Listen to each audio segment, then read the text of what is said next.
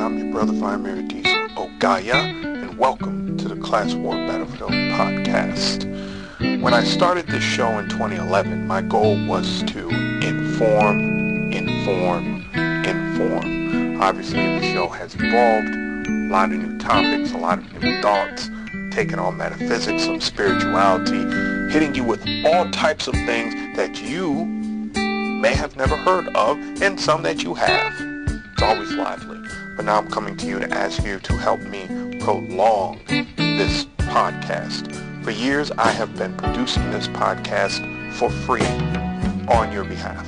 I am now coming to you to ask you to support this work. $2, $5, $10, $20, $50, whatever you can do, please do.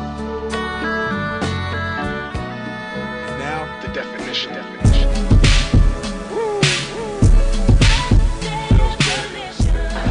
Well, let's get back to this abortion shit. Now, is a fetus a human being? This seems to be the central question. Well, if a fetus is a human being, how come the census doesn't count them? If a fetus is a human being, how come when there's a miscarriage, they don't have a funeral? If a fetus is a human being, how come people say we have 2 children and 1 on the way, instead of saying we have 3 children? People say life begins at conception. I say life began about 1 billion years ago, and it's a continuous process. Continuous, just keeps rolling along. Rolling along. I say, you know something? Listen, you can go back further than that. What about the carbon atoms? Huh? Human life could not exist without carbon.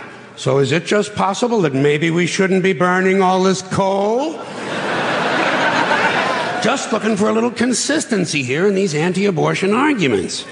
See, the really hardcore people will tell you life begins at fertilization. Fertilization when the sperm fertilizes the egg, which is usually a few moments after the man says, gee, honey, I was going to put out, but the phone rang and it startled me.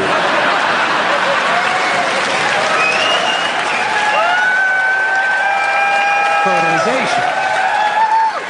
But even after the egg is fertilized, it's still 6 or 7 days before it reaches the uterus and pregnancy begins, and not every egg makes it that far. 80% of a woman's fertilized eggs are rinsed and flushed out of her body once a month during those delightful few days she has. They wind up on sanitary napkins, and yet they are fertilized eggs. So basically what these anti-abortion people are telling us is that any woman who's had more than 1 period is a serial killer. Consistency. Hey, if they really want to get serious, what about all the sperm that are wasted when the state executes a condemned man and one of these pro-life guys who's watching comes in his pants, huh? Here's a guy standing over there with his jockey shorts full of little Vinnies and Debbies, and nobody's saying a word to that guy. Not every ejaculation deserves a name. Now, speaking of consistency, Catholics, which I was until I reached the age of reason,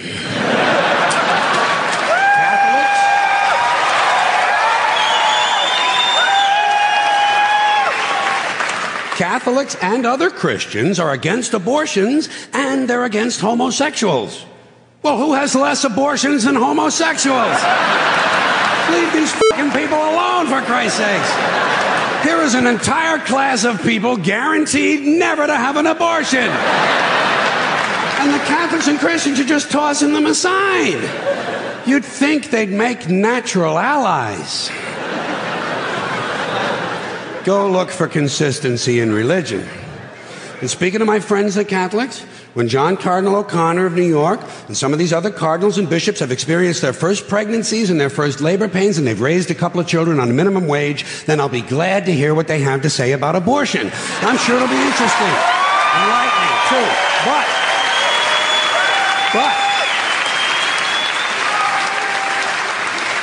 But in the meantime, what they ought to be doing is telling these priests who took a vow of chastity to keep their hands off the altar boys. Keep your hands to yourself, Father. You know? When Jesus said, suffer the little children come unto me, that's not what he was talking about.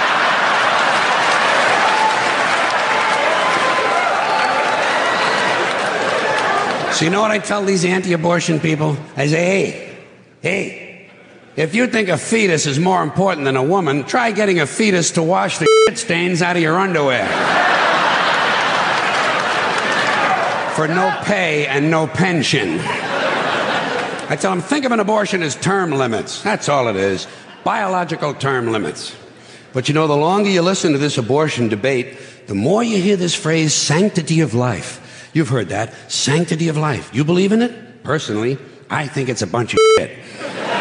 Well, I mean, life is sacred? Who said so? God? Hey, if you read history, you realize that God is one of the leading causes of death. Has been for thousands of years. Hindus, Muslims, Jews, Christians, all taking turns killing each other because God told them it was a good idea. The sword of God, the blood of the Lamb, vengeance is mine. Millions of dead millions of dead motherfuckers, all because they gave the wrong answer to the God question. You believe in God? No. Dead. You believe in God? Yes. You believe in my God? No. Dead. My God has a bigger dick than your God.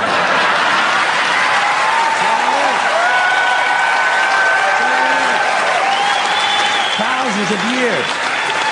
Thousands of years, and all the best wars, too. The bloodiest, most brutal wars fought, all based on religious hatred, which is fine with me. Hey, anytime a bunch of holy people want to kill each other, I'm a happy guy. But don't be giving me all this shit about the sanctity of life. I mean, even if there were such a thing, I don't think it's something you can blame on God. No, you know where the sanctity of life came from? We made it up. You know why? Because we're alive. Self-interest. Living people have a strong interest in promoting the idea that somehow life is sacred. You don't see Abbott and Costello running around talking about this shit, do you? We're not hearing a whole lot from Mussolini on the subject. What's the latest from JFK? Not a goddamn thing. Because JFK, Mussolini, and Abbott and Costello are fucking dead. They're fucking dead. And dead people give less than a shit about the sanctity of life. Only living people care about it, so the whole thing grows out of a completely biased point of view. It's a self-serving, man-made bullshit story. It's one of these things we tell ourselves so we'll feel noble.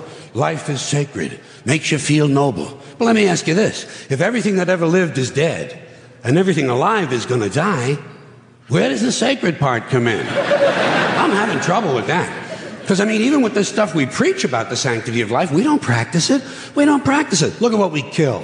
Mosquitoes and flies, because they're pests. Lions and tigers, because it's fun. Chickens and pigs, because we're hungry. Pheasants and quails, because it's fun. And we're hungry. And people, we kill people. Because they're pests. And it's fun. I'll move to my final comments then, Mr. Chairman. I voted for the pain-capable bill, the fetal heartbeat bill, and fetal heartbeat has been for 6 weeks now. The second week that the fetal heartbeat bill became law, a doctor called me out of Anderson. I live in Easley. A 19-year-old girl appeared at the ER. She was 15 weeks pregnant. Her water broke. And the fetus was unviable. The standard of care was to advise her that they could extract or she could go home.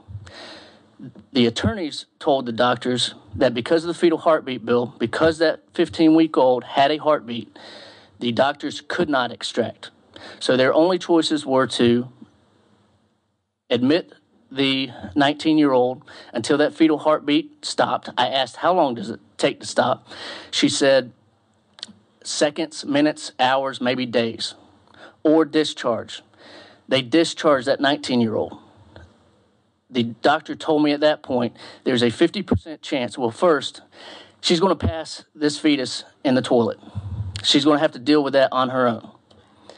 There's a 50% chance, greater than 50% chance that she's going to lose her uterus. There's a 10% chance that she will develop sepsis and herself die. That weighs on me. I voted for that bill. these are affecting people, and we're having a meeting about this. It took that whole week, I did not sleep.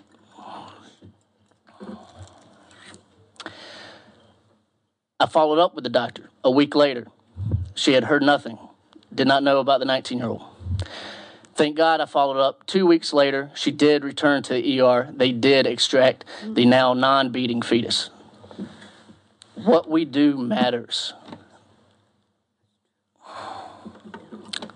Thank you, Representative Collins. 1 second, Mr. Chairman. I'm almost finished. Out of respect for the process, I'm not voting today.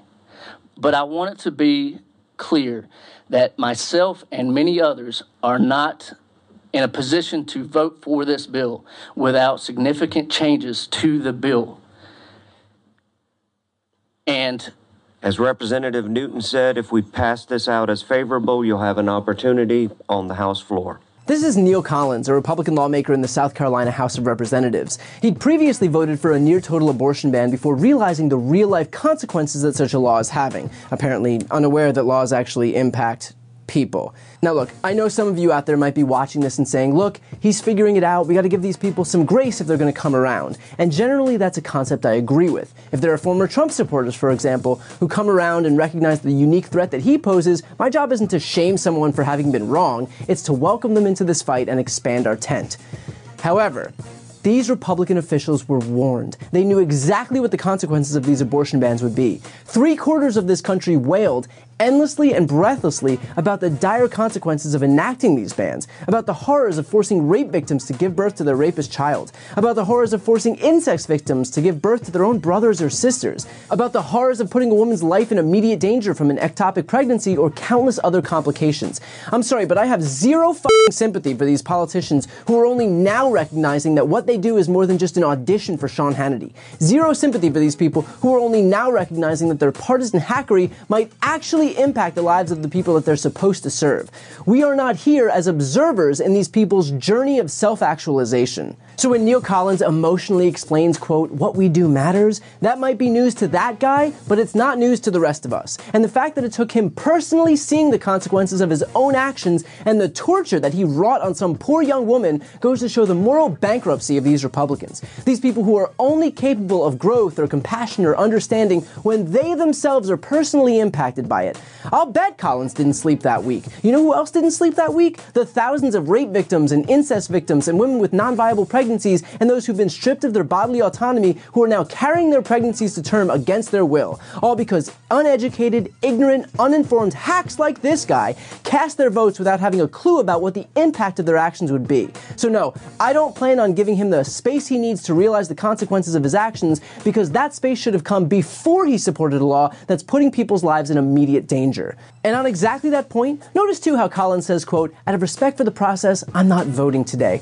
How brave that after his whole monologue, he's taking the very courageous step of still refusing to oppose this legislation because after all, we have to respect the process. Not that we have to respect women or rape victims or incest victims or those contending with non-viable pregnancies. Nope. What should be respected here is the sacrosanctity of the process. Phew. Thank God we maintain the integrity in that. And in case you think that I'm being unreasonable here, recognize that the vast majority of Americans are with me. Americans are proving pretty damn definitively that they are not okay with Republicans thrusting their theocratic agenda onto everyone else.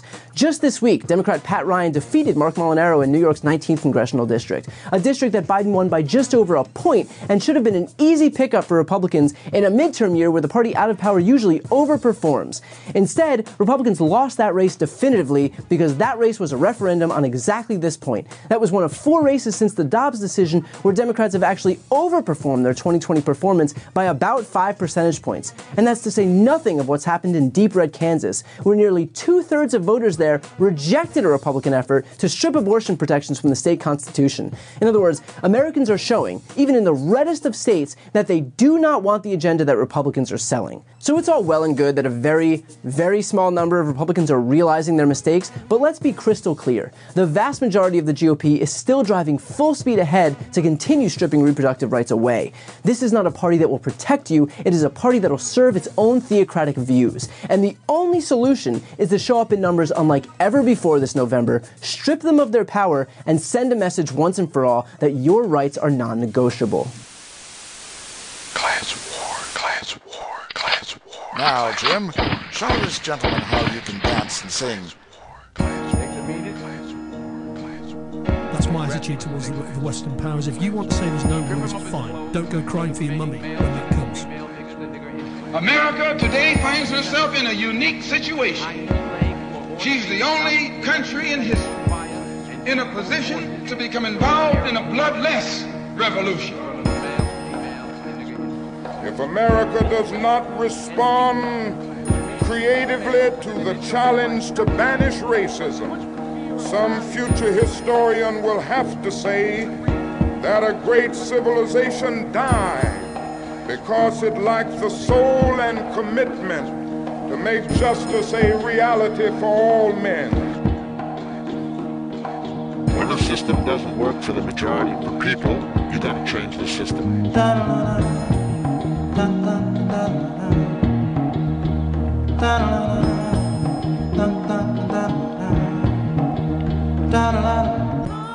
Hello, ladies and gentlemen. I'm your brother, Primary D. So Daya, and welcome to this Class War Battlefield podcast episode. If I had been publishing episodes last summer when the Supreme Court tossed out Roe v. Wade, I would have made a special episode. Why? Because I probably would have started it off laughing, hysterically.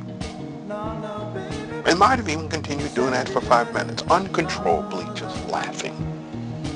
Well, why are you laughing? Women are being injured. I'm not laughing at the fact that women are being injured.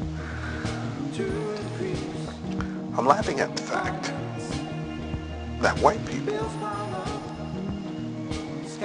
are so dumb. History tells me that while white European American peasants have been given the grace,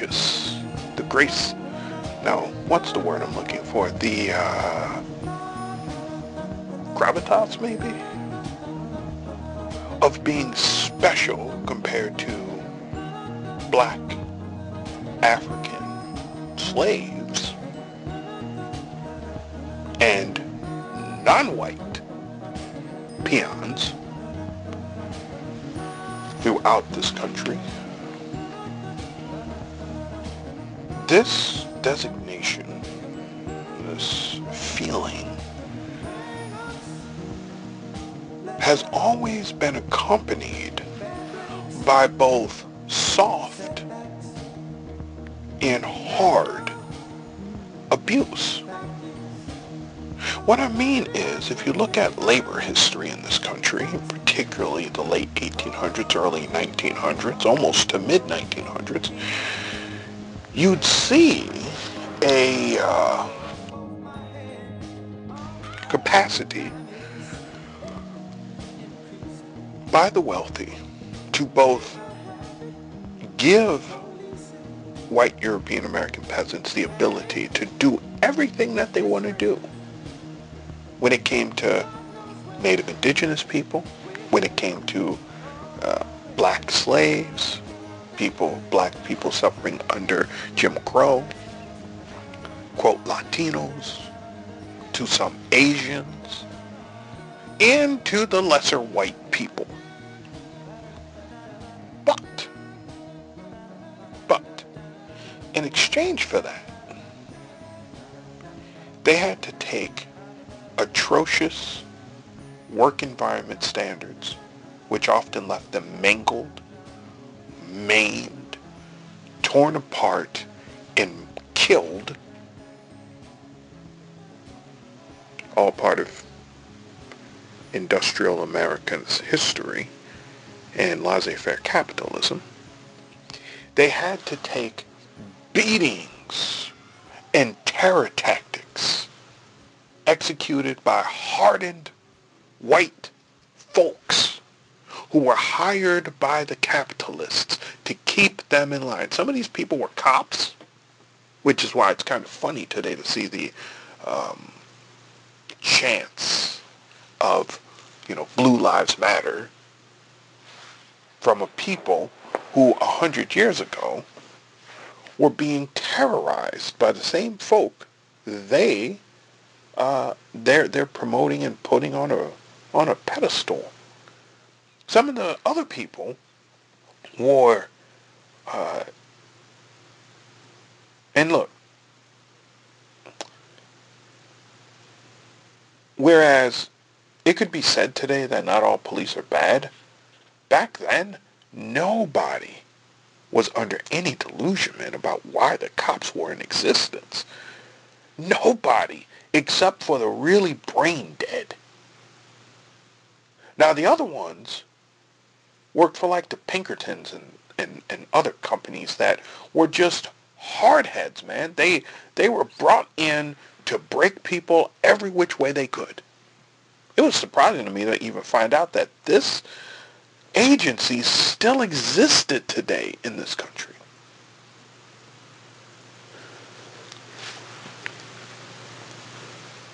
The abuse was thorough. But for that horrible abuse, they got to take out any anger on non-white people, and they did. And they did. Fast forward to the 1960s, black people start getting some civil rights, and that arrangement wherein you'd have to suffer some capitalist horrors, but in exchange for that, you can be as violently vindictive and psychopathic as you want with these non-white people here. That arrangement was blown up. And suddenly, these white European American peasants who had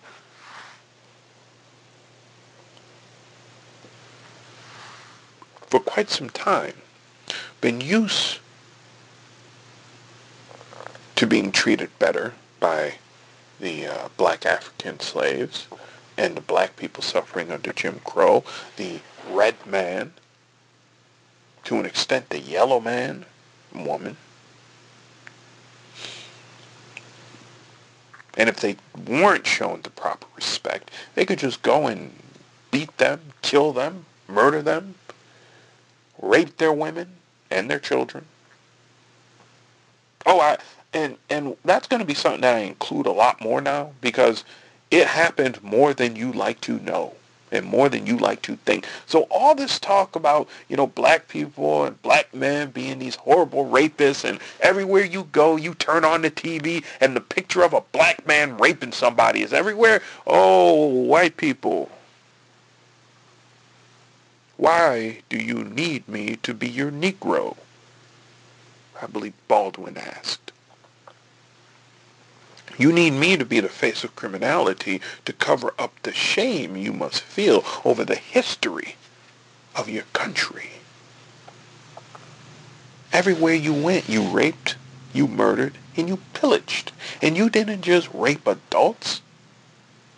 There is a disgusting comment that I heard years ago. Made my stomach absolutely turn.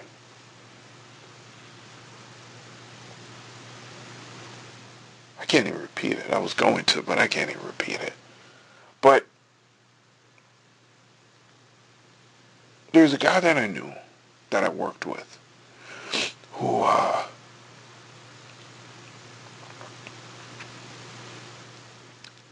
ended up being charged with pedophilia. And one day,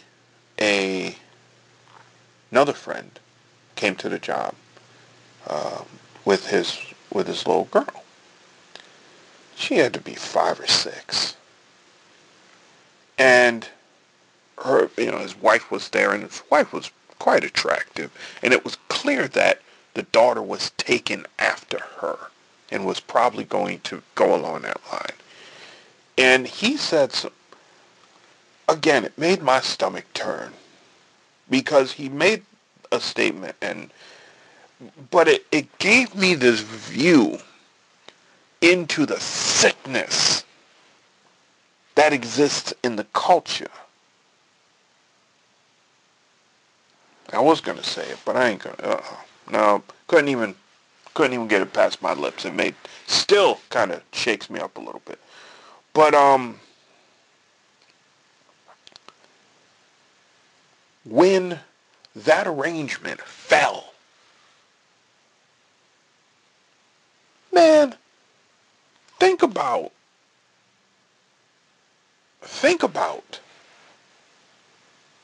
the pent-up frustration that took place. Now, I believe it's at the beginning of Russell Kirk's book, The Conservative Mind, where he talks about how the coming of civil rights for black folks were going to usher in some sort of social degradation in the society. And he, to his reality, one which white men could do whatever the heck they wanted, and white females were not too far behind. Don't let them play you. I mean, they weren't anywhere free like they are today. Oh, they weren't anywhere free like they are today. But white females had, when it came to black people, and a lot of native indigenous people, and a lot of brown people, there were no men that were before white females. And white females had enough sway to get non-white men killed or at least badly injured. And I do not forget that. Moreover, if so many white women wanted slavery abolished, guess what, ladies and gentlemen? Slavery would have been abolished. It would have been abolished. Because despite what many keep saying, they had more power than they wanted to believe. That stated, throughout the 70s, the opening of the door to civil rights for black folks ushered in more rights for white women. Now, I want to tell you something. In the 20s? I think it was 1919, when women got the right to vote, that did not mean black women got the right to vote. Black women did not get the right to vote because they were not considered on par with white women until black people got the right to vote in the 1960s. Presently, with the rolling back of the voting rights protections, the community that is being most affected are not black men alone. It is black people. This all must be kept in mind. So throughout the 1970s, those civil rights gains by black people mandated almost the gaining of more rights for white women. Why? Because if black folks got more rights, then white folk got to get more rights, particularly the white women.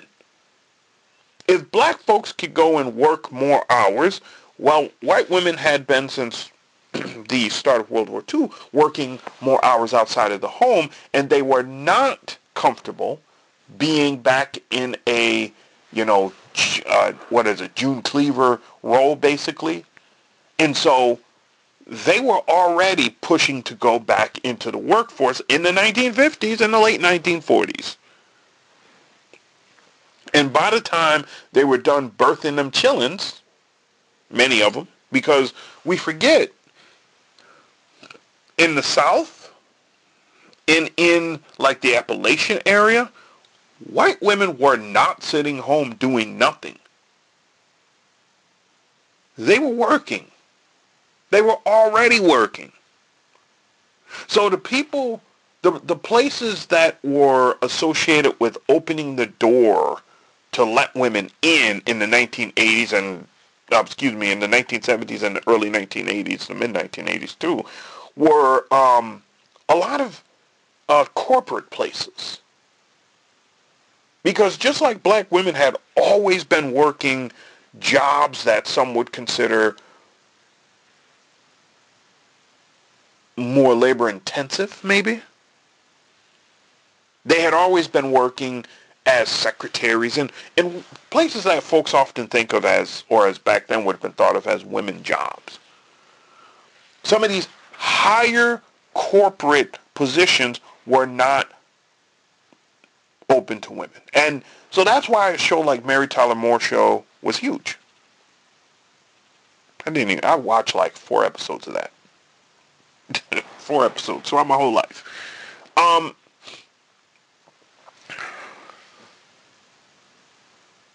As those doors started opening, though, and women started feeling their power, they were not necessarily open to protecting and advancing the power of black men and black women. It is so hilarious to me that the group that has made the biggest strides thanks to the civil rights gains over the last 40 plus years is white women. And it shows. And it shows. And those white women were not busting through doors and saying, hey, we need to bring black folks. No, they weren't. And that shows too. That shows too. A lot of white women were afraid of black people, particularly black men, but they were afraid of black people, and they thought having too many sisters in the room was as much trouble as having too many black people in general in the room. That's why a lot of places only had one sister, or a sister and a brother, but they worked in different departments, because Lord knows you can't have them collaborating together, because if they collaborate together, they might plot something.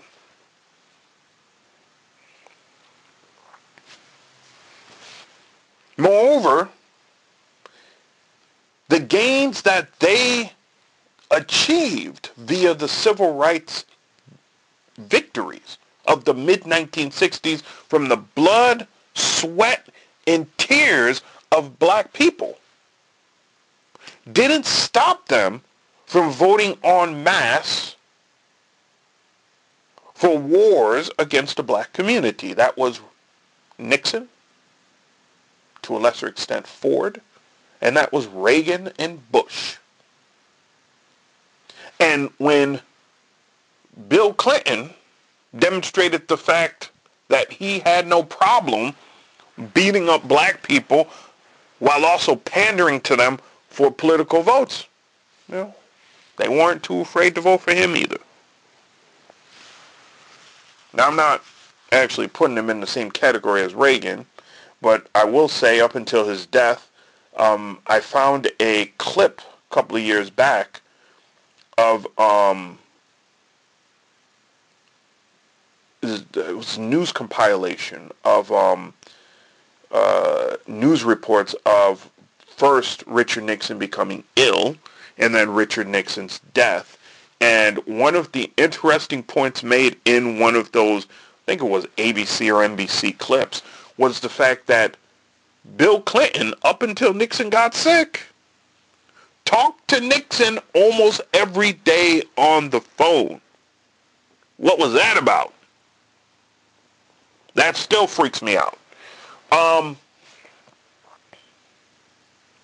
mean, seriously, that still freaks me out. But it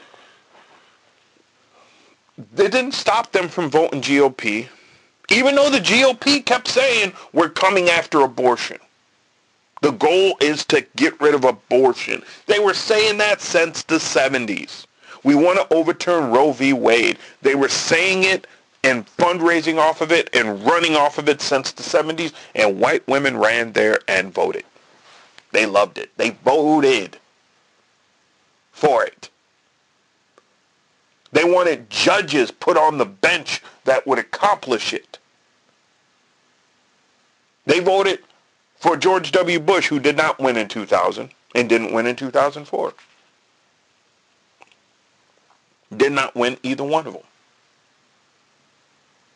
I know some people want to give George Bush 2004, but I do not. I still believe it was funky.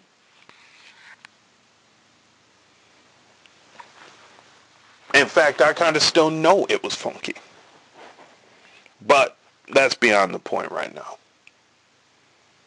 Now, yes, they came back and they voted for Obama. I still think there's a psychic thing there where it's like, hey, I can't be racist. I voted for a black guy to be president. I mean, but seriously, were y'all really going to vote for John McCain? Come on. John McCain, who was so connected to George W. Bush that SNL made a skit about it. Nobody wanted more Bush. Nobody. So they weren't voting for John McCain. They had to vote for Barack Obama. Voila. Voila. And he was doing such a good job, so you weren't going to vote for Mitt Romney either. Mitt Romney didn't know whether he wanted to be a liberal Republican like his father was, or a murderous capitalist like he had been at, Bain, I don't know. Every time when I hear when I used to hear the name of his company, I'd be like, wasn't there like this evil dude in a cartoon named Bane? I mean, why would you name your... that just don't... Anyway, it didn't stop them, though, from moving en masse to vote against Hillary Clinton, who, by the way, did not do herself any kind of favors. TPP, really? Really? I mean, were you trying to lose?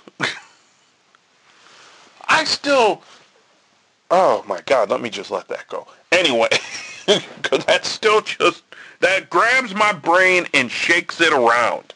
TPP, really? After NAFTA is widely hated. One of the worst mistakes ever made, and you acknowledge, but you want Obama to start putting together TPP so when you get into office you can sign it? I mean, seriously? Anyway, they went en masse to Trump. Now, because I was willing to give them a pass. Okay, Hillary Clinton, not that good of a candidate, yada, yada, yada. But then they vote in majority for Trump again. And that's when I was like, okay, I see y'all. I see who you are. No more knocking that around. You are who you are. I believe you. You are who you are. I honor who you are. And now we got to do something about who you are. Because you're a threat now. That's why I would have left for 5 minutes. Maybe a little bit longer. Maybe a little bit less. Who knows? But they did it to themselves. They did. To all of the women having problems getting the abortions that you need to look at white women and you need to say, you are fools, you are idiots, you are stupido. Because you didn't, just like you haven't for a long time, think it out. There is not one woman in this country that does not know at least one person who had an abortion. Guarantee it.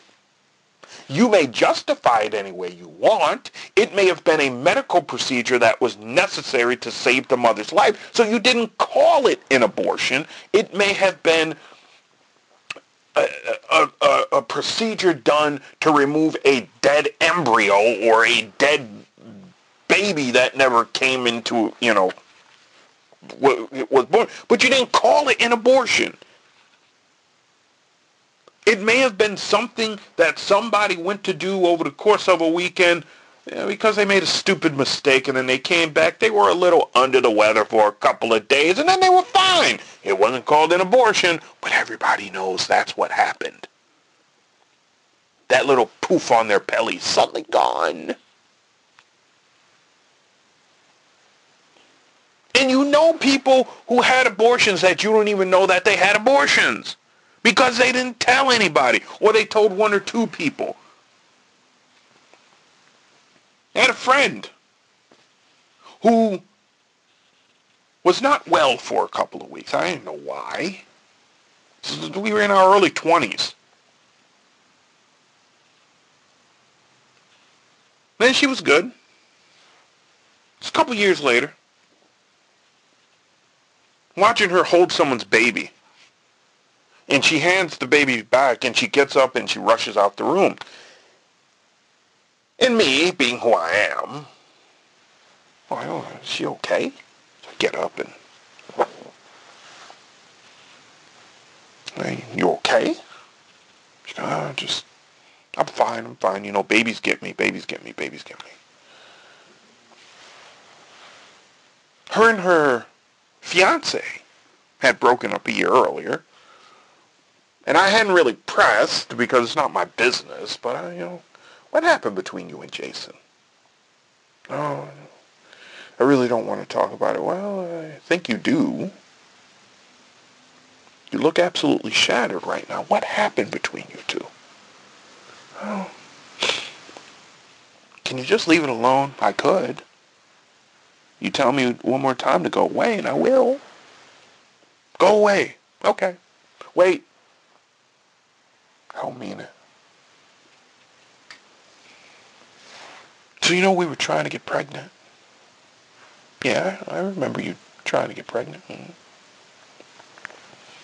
I miscarried the first one. It's like, yeah, that was my fault. We went for a hike and I overdid it, and doctor said I was a little dehydrated. So okay. So, next time, try it again. So, miscarried again. Okay. There's a problem with the egg staying attached to my uterus. Okay. Third time, though, about 2 years ago, it worked. I was pregnant.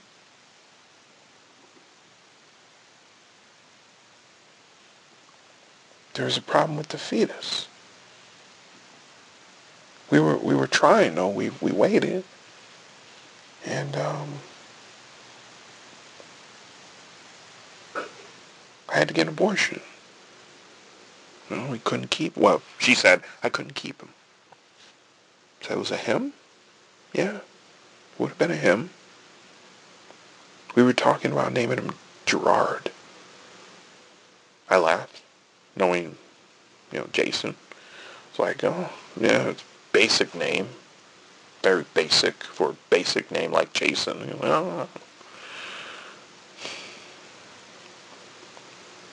He never really got over it because, he doesn't believe in abortions. But the baby wasn't viable, so I made the choice, and he was angry at me for a long time, and that kind of did in the relationship, and,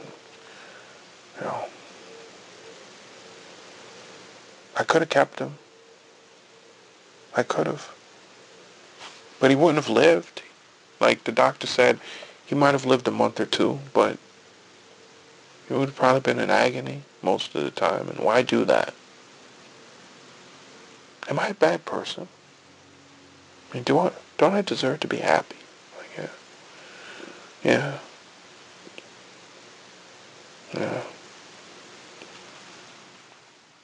There are millions of girls, women, walking around like that. You'd never know that they had abortions or procedures. But you didn't think it through. And you figured it wouldn't really impact you because who do you know who has had a procedure?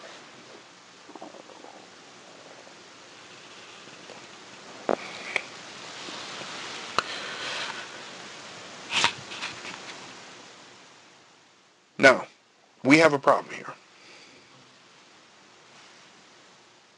Y'all have voted for 40 plus years, not only to get rid of Roe v. Wade, but you have voted to put into office consistently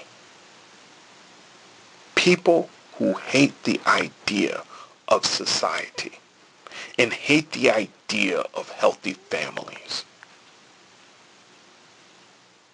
And now it's coming back on you. Now it's coming back on you.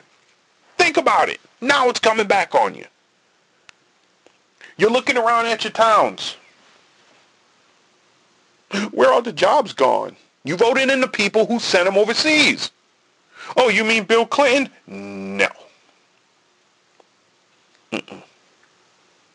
Now, did Bill Clinton sign NAFTA? Hell yes, he did.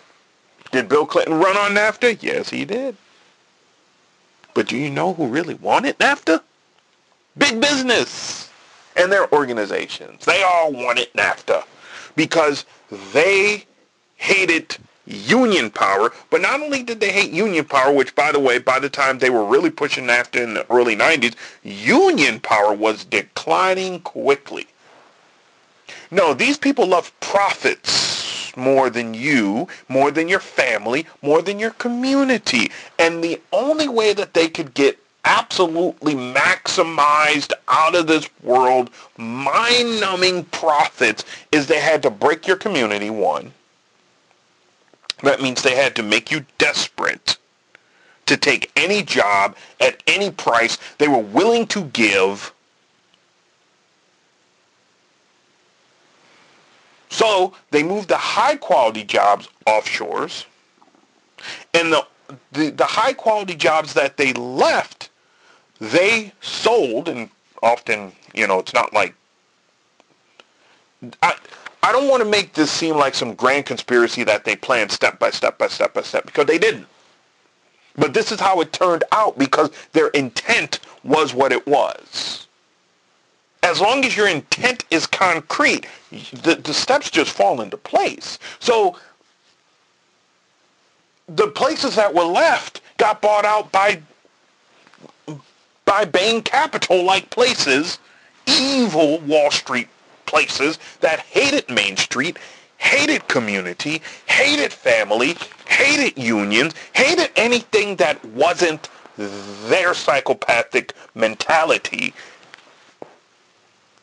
And they said, if you want these jobs, great, wonderful, come work for us. But we're only going to pay you a third of what you should be making because we need more money. Well, damn, aren't you making enough money? Never enough.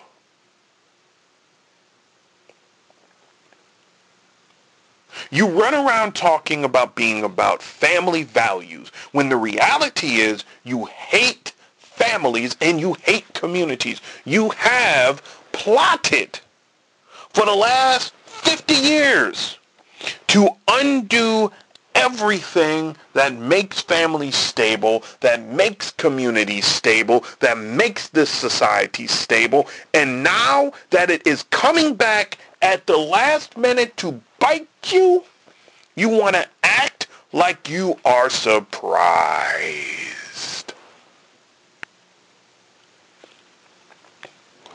What did you think would happen, white women?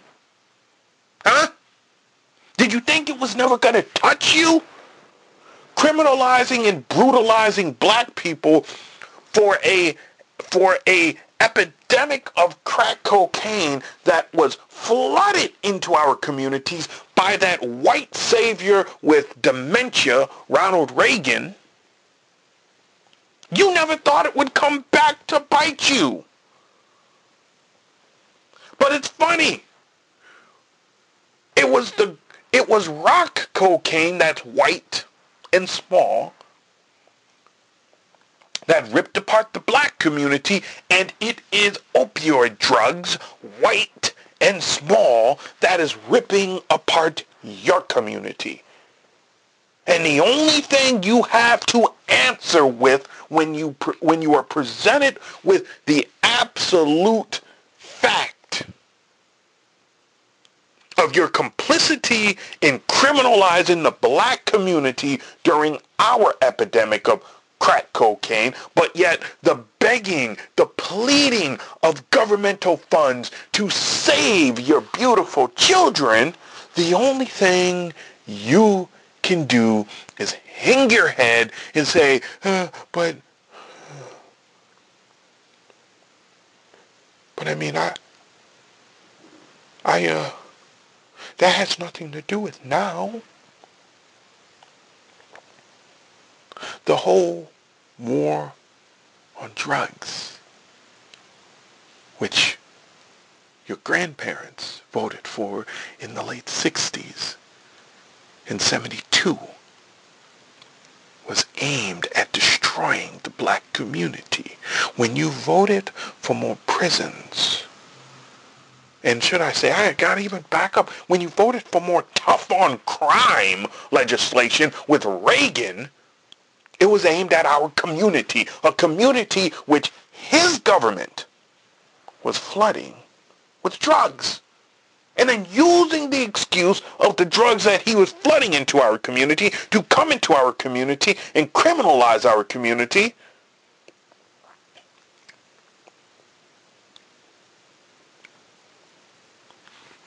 He went to you and said, look at what I'm doing with these savages, these animals over here, and you applauded.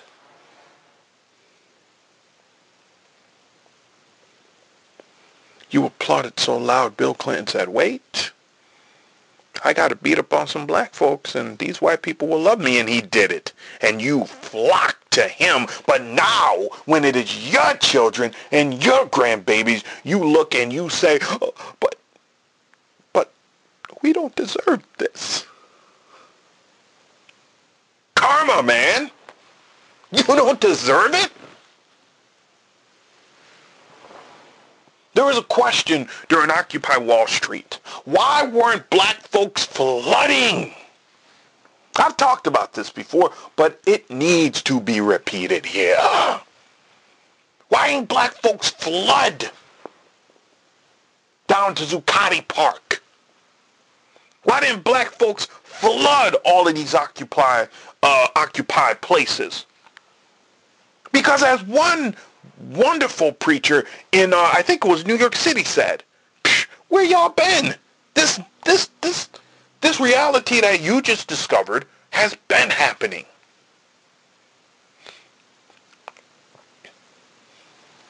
Ooh, white flight is a hell of a drug. Oh, white flight is a hell of a drug. What, are you mad at us, Spotamiridis? Yes. But not really. I'm not really mad at you. Because I know what mad means. I'm discontented with you. I was listening to a symposium. It wasn't a symposium, a panel, sorry. I was listening to a symposium, but on something completely different. I was listening to a panel talking about the creation of whiteness. And in the middle of this creation, this white woman made a statement connecting sexism and racism, which completely blew my mind, because I'm like, there is no hell in the way that you are trying to convince me that white women had it worse than black people, and that white women should be put right alongside black folks when it comes to racism. No hell in the way. None. Zilch. Zero. Don't come running in here, spitting on my floor, and telling me you are cleaning it. Never that. And by the way, that is not what started me on this episode. I was thinking on the idea of the hope that Roe v. Wade is going to drive people, white women specifically, en masse to support the Democratic Party in 2024, even though they ain't do all that in 2022. Yes, some Democrats did win where, it's like, okay, the Democrats showed some nice resiliency, but white women didn't show up like that. I think it's time that y'all recognize white women, for the most part, are going to vote the way they're going to vote. So there are a lot of white women who don't vote, who would vote if they had something to actually vote for. Well, what are these women waiting on? It's not Roe v. Wade. What they're waiting on is an answer to the question, how do we rebuild our communities and how do we rebuild our families? Now, the interesting thing is, black folk been asking this question for quite some time. Because after crack cocaine, we needed to rebuild our communities and we needed to rebuild our families. A lot of white women, despite not wanting to acknowledge it, need black folks because guess what? We've had to rebuild our communities and our families before, and so we may know something about it. But instead of acknowledging the need to follow black folks, they want to kind of get in under the radar and be like, yo, but we the same. Sexism, racism, ha, ha, ha, ha, ha. As I've said before, and I'll say it again here, sexism is a cultural choice among other Europeans. That is not my concern. It is my concern when it touches black, brown, and all other non-white females. Outside of that, you fight your own man for your position in your hierarchy. That ain't my concern. No, no, no. Oh, but Dr. King said an injustice ever... Yes, Dr. King did say that. Dr. King did say that. You're right. But I'm bypassing this one. Because when black people were being lynched, white women were right there with it. When black people were having their bodies photographed, hung in the trees, there's a lot of white women right there with them. And there were some that were just off to the side. No, here's where I'm coming from here, y'all. And here's why I'm talking this way about this. I know of a few white women who I consider amazing. Not only forget about allies, because in the European context, an ally isn't stable. An ally changes with the wind. They are solidaires. They will go to battle and war with me because they know what we've been through and what is owed based on the history that many white women have participated in.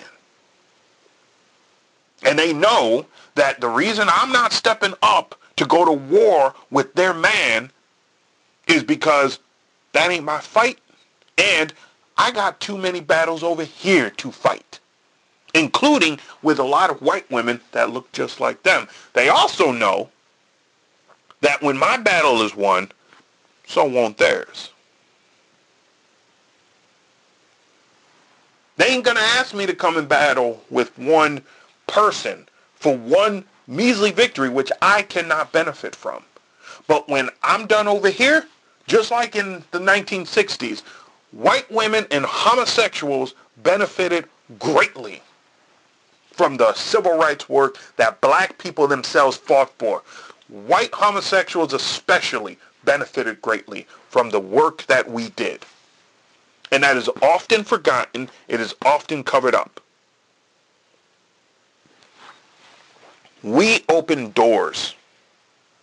We opened doors. And for the last 50 plus years, white women have been working to undo the doorways that we not only open, we didn't just crack them open, man, we glued them things open, tied them things open, we soldered those things open, and they have been working overtime to undo it, and now that they have succeeded in undoing the work that it took us years to do, now they want to cry victim.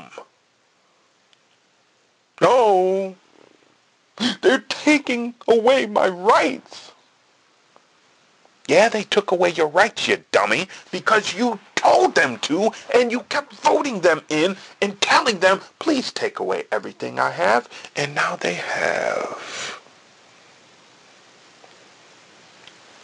And now you want me to feel sorry for you. No, I'm not.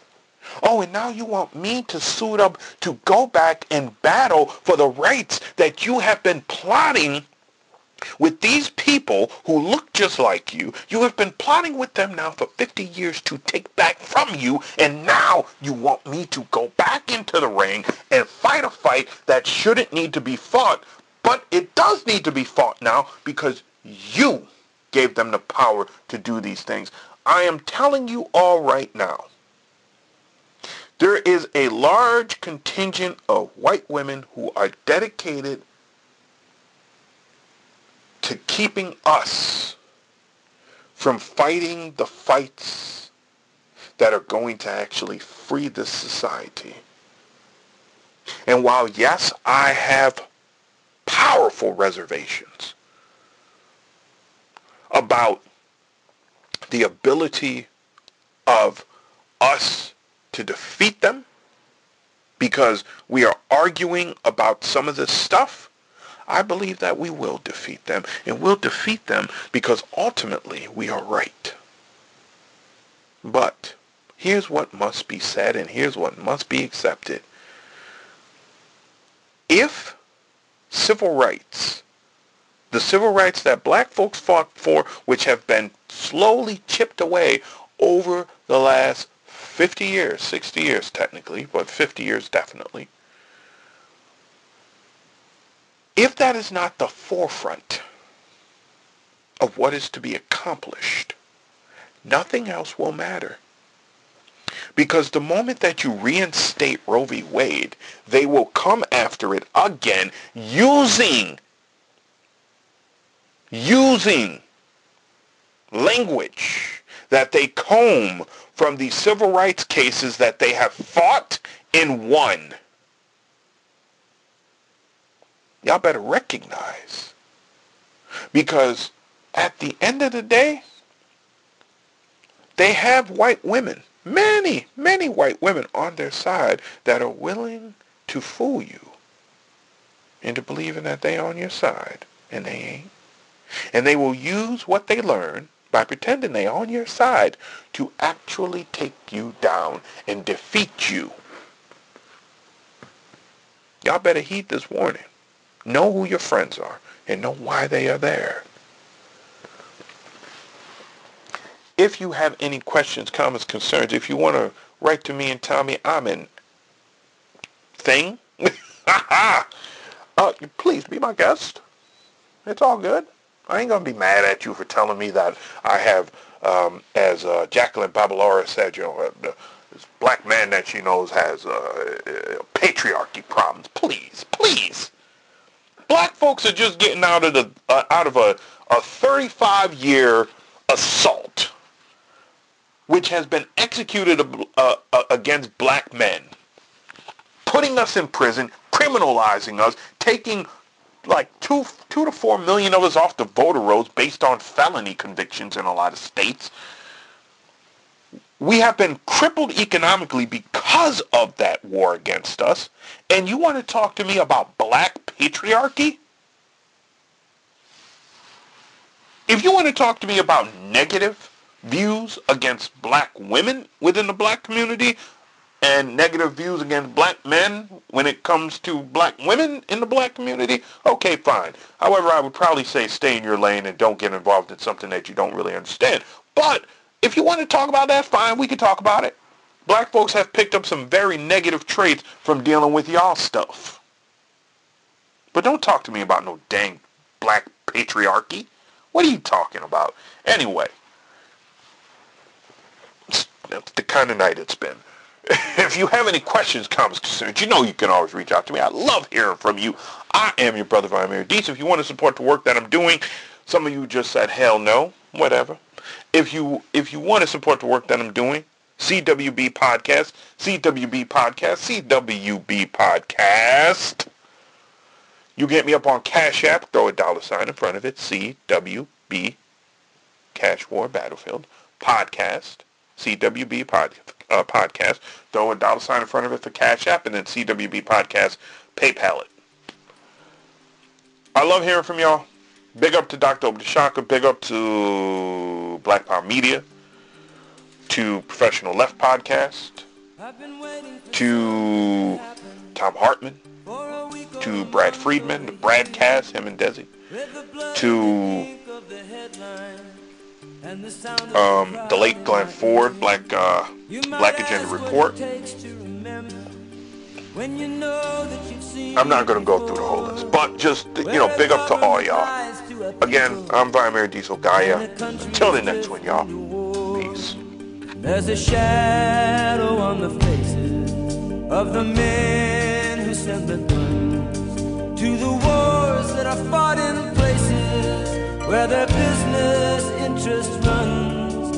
On the radio, talk shows, and the TV, you hear one thing again and again, how the USA stands for freedom, and we come to the aid of a friend. But who are the ones that we call our friends? These governments killing their own, or the people who finally can't take anymore, and they pick up a gun or a brick or a stone, and they're